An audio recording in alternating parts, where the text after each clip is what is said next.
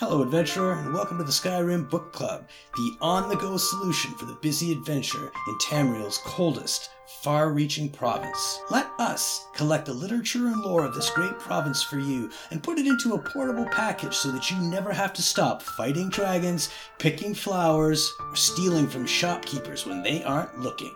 With an ever-increasing archive, SkyrimBookClub.ca has got the story for you. Until next time, enjoy the book.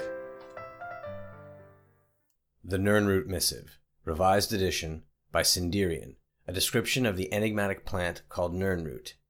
The following is a transcript of the speech given by Master Alchemist Sinderian at the Alchemical Symposium on Rain's Hand of 4th Era 02.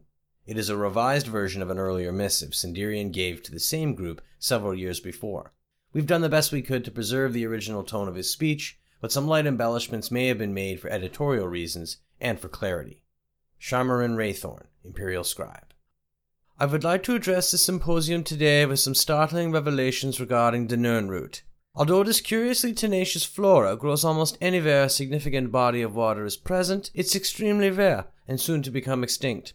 After years of extensive research and the tireless efforts of my field assistant, I came into the possession of a large sampling of Nirnroot. According to the theories presented by the noted imperial herbalist Shivius Regalium, the Nirnroot once flourished until a cataclysmic event severely reduced their numbers. Although many scholars reject the proposal that the sun's death of 1st Era 668 catastrophically affected plant life, Shivius felt that the Nirnroot's normal growth cycle was interrupted by the lack of sun for a full year. Whereas other plant species tended to find a way, the Nirnroot's mysterious magical nature made it especially susceptible to this climate shift. While this may or may not be the case, it's certainly true that the recorded sightings of Nirnroot are declining as the years pass. Shivius's notes oddly describe the Nirnroot as emitting a bright yellowish glow. Contrary to this fact, the Nirnroot of today has a soft, haunting blue-white glow. Subsequent studies by other scholars have failed to adequately explain this shift in hue. I propose that the Nirnroot sensed its own impending extinction and therefore altered its metabolism in order to survive. One of the most glaring pieces of evidence of my theory is the presence of Nirnroot in subterranean environments, places completely devoid of the sunlight. Strangely, Shivius's notes fail to mention even a single instance of subterrestrial Nirnroot. How could this be? How could a surface-dwelling plant suddenly begin appearing in new locations radically different from its normal habitat?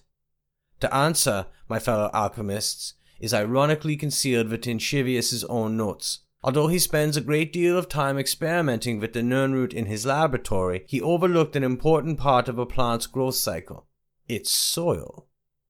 Shivius was correct in assuming the volcanic eruption of Red Mountain contributed to the demise of the Nirnroot, but I believe the ash from that mighty explosion did more than simply cloud the skies. When mixed with the fertile soil of Cyrodiil, this fine powder is the true cause of the Nirnroot's astounding metamorphosis. Although little of volcanic ash from that time remains, I have performed tests on samples sent to me from Vvardenfell. Careful scrutiny of the samples revealed that they were rife with ash salt, a highly magical substance. Dunmer native to the Vvardenfell region were known to have used ash salt as an ingredient to cure the blight, an awful disease which decimated their realm hundreds of years ago. This unique property of the ash salt, coupled with the Nirnroot's inherent magic, caused a radical change. In essence, the root healed itself. In summation, it's clear that the Nirnroot was dying and used a byproduct of its destructor to preserve itself. I feel the Nirnroot has accomplished in a relatively short amount of time what it would take other species thousands of years to complete. Whether you subscribe to my theory or not, one thing is certain: the Nirnroot is on a path to destruction. It contains untapped potential to create potions the likes of which have never been seen in our day. I propose to you today that we divert a small portion of our funds to an expedition to collect some of these roots to study. I have outlined this proposal for your perusal after this section of the symposium. Please, seriously consider this proposal before it becomes too late and the Nirnroot becomes nothing but a memory. Thank you for your time.